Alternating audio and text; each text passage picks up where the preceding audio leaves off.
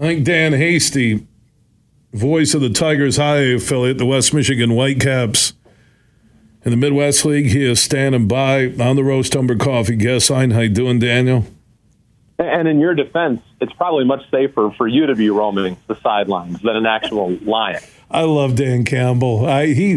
He's pushing all the right buttons. You know, it was chewing on kneecaps when he started. Now he wants and he didn't get it. And obviously, the NFL said no because you're pretty close, the Lion sidelines, to fans where the Lion just jumps in. It's not like you're watching, a bullfight where the Lion just goes straight into. I'm not making fun. People are going to think I'm making fun of Lions attacking people.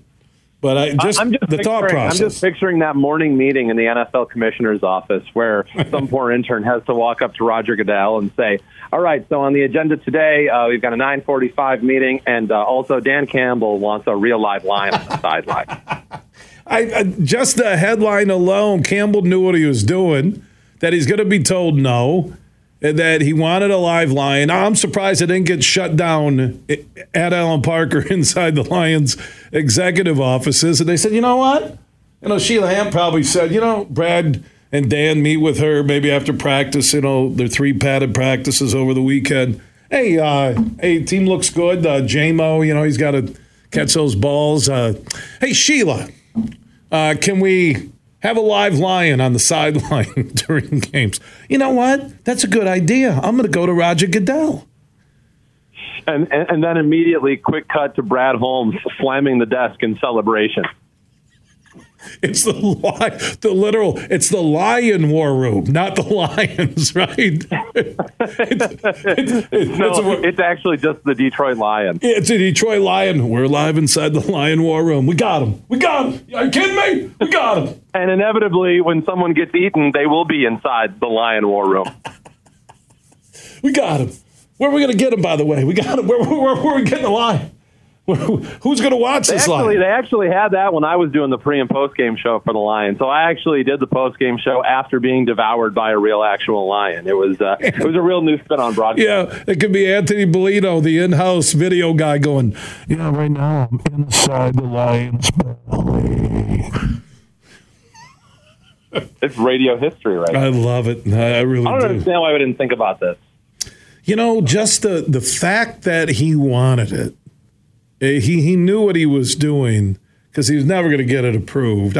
Does anybody? I know the Broncos have the horse before the game, I think, that rides out there. Obviously, Bronco horse. Does anybody else have live mascots anywhere in the NFL? I was thinking about that before we went on. Why doesn't every team have a version of their real-life mascot at their games? Chicago Bear have a grizzly bear. This is the Chicago Bear. There's an actual Minnesota Viking on his sideline. Oh yeah, I've seen that guy. Yeah, put down the bottle of Jack. Okay, all right, really.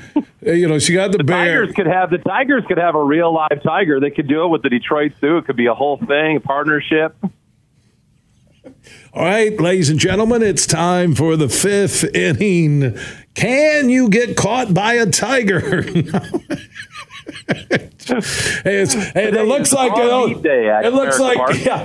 like Joe Subnewski from Midland is going to get a 100-yard head start down the first base line. If he can get around the field and touch home plate, he's going to win Meat for Life from Byron Center Meats. If he doesn't make it, we have an empty seat. Much like when you actually go to the zoo, the tiger is just going to be sleeping the whole time, and so you can just intersperse the video board with cuts from that scene in the Hangover movie where they're singing about what the tigers dream of. It'll be very sweet. That's unbelievable. All right. Speaking of a former Tiger, the deal reportedly, I saw CBS Sports just went down. Verlander's going to go back to Houston. You got Scherzer going to the Rangers. I did tweet out, wouldn't it be nice if the Tigers had Verlander and Scherzer in the rotation? Could you imagine what a manager could do with those two and more? A little reference to Leland and the Tigers, but Verlander back to Houston and pitching better than ever right now. Yeah, and you know what? I would say this.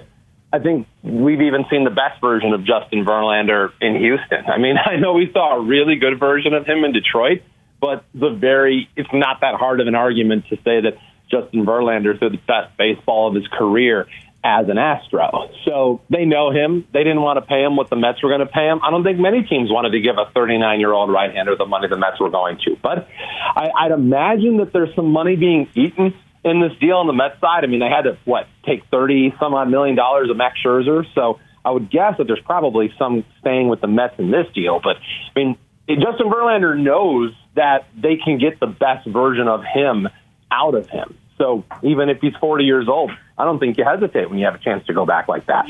Well, Rodriguez and Lorenzen from the Tigers, Bob Nightingale, a well-respected baseball insider, did tweet out last night, I think it was, that both of those Tigers pitchers will be traded. They're not going to get a lot. I talked to John Vanderwall earlier today, and he said probably what's going to happen is Tigers are going to walk it up to the deadline tonight. And if they don't get big offers, they're basically just going to give those pitchers away, which I agree on the Rodriguez side. But Lorenzen, to me, could be a 2 or 3. You go out and buy a frontline number 1 during the offseason. I wouldn't trade Lorenzen if there's not a quality payback, but I'm tired of hoping that minor leaguers are going to pan out. I see the Rodriguez move, but I would keep Lorenzen. Well, I'd say this. Baseball America put out an article earlier today that gives everybody a really good reminder that prospects are exactly what they are. They're not major leaguers, right? They're hopeful major leaguers. And they even said, on average over the last, I think it's 20 years, 20% of prospects traded in these types of deals go on to major league success. And that's a broad definition, but being a major league contributor. So if 20% is the going rate, you look at when the Tigers traded Justin Verlander, they got 3 prospects back: Daz Cameron, Franklin Perez, Jake Rogers. And guess what? One of those guys is a significant major league contributor in Jake Rogers. So that's pretty much the going rate in this situation. So when you are dealing, you have to be willing to hold out. And I like the fact that the Tigers haven't made a move yet. Yeah, and I agree. And I think Rodriguez will be dumped regardless, because I doubt he's going to, re-sign or opt in for the final year. And then Lorenzen, emerged as one of the big surprises of the season. And what I do like from Harris, when I look at Vierling, and Green looks like a future all-star for years to come. Torkelson, I don't think is going to be an all-star, but he could be a guy that hits 265 and 25 homers and 80 RBIs. I like everything that's come together with this team. There are question marks that if you do get rid of Lorenzen and Rodriguez, what's your rotation next year? Will 2024 just be another year where you hope young guys can step up? So there's the good, there's the bad, and then there are the question marks, and bad would be Baez, where he's going to opt in. He's not going to give up that money next year. So if you're Harris or his assistant right now, Danny, what do you do? Not only looking at the rest of this season where you're only 6.5 out, but looking at 2024. Right. So, and I am actually Scott Harris's assistant, but that's neither here nor there. But the truth is this. You have to play the asset management game, right? Michael Lorenzen, not under contract next year. Eduardo Rodriguez, probably also not under contract next year. So you got to get something for those guys. And the truth is that Rodriguez is the best of both worlds. I mean, there is a world where he does opt in, and that can be a good thing for a team that gets him. I mean, that can't be necessarily the worst thing in the world if a guy ends up opting in after doing what he's done so far this year. But keep this in mind, too, Bill. You've got to make space next season for a guy like Casey Mize. He's going to be healthy next year. At least you hope, obviously, coming off Tommy John. So you've got a guy coming back in Mize. You've got to make room in the rotation for somebody like that. And truthfully, I like the young pitching depth. I think Matt Manning has thrown the ball well over the course of this season. I saw he was up to 98 last time out. Curious to see if that keeps up, because if it does, that's the kind of Matt Manning we saw in the minor leagues, whether it be West Michigan or Erie. So that's interesting. Tarek Skubal's finally starting to get healthy, too. You got to keep that spot open for him. So, I mean, the young guys there are talented, and the Tigers have shown this ability to craft and develop pitching, specifically pitching, whether it's their bullpen, whether it's their starters, they're much farther ahead on the pitching side than they are on the position player side. And Scott Harris has mentioned that. So I think that's what you do. You look at that as your organizational strength, and you deal from that to try to make up for your organizational weakness, or the one that you're trying to develop further, and that's obviously the position player side.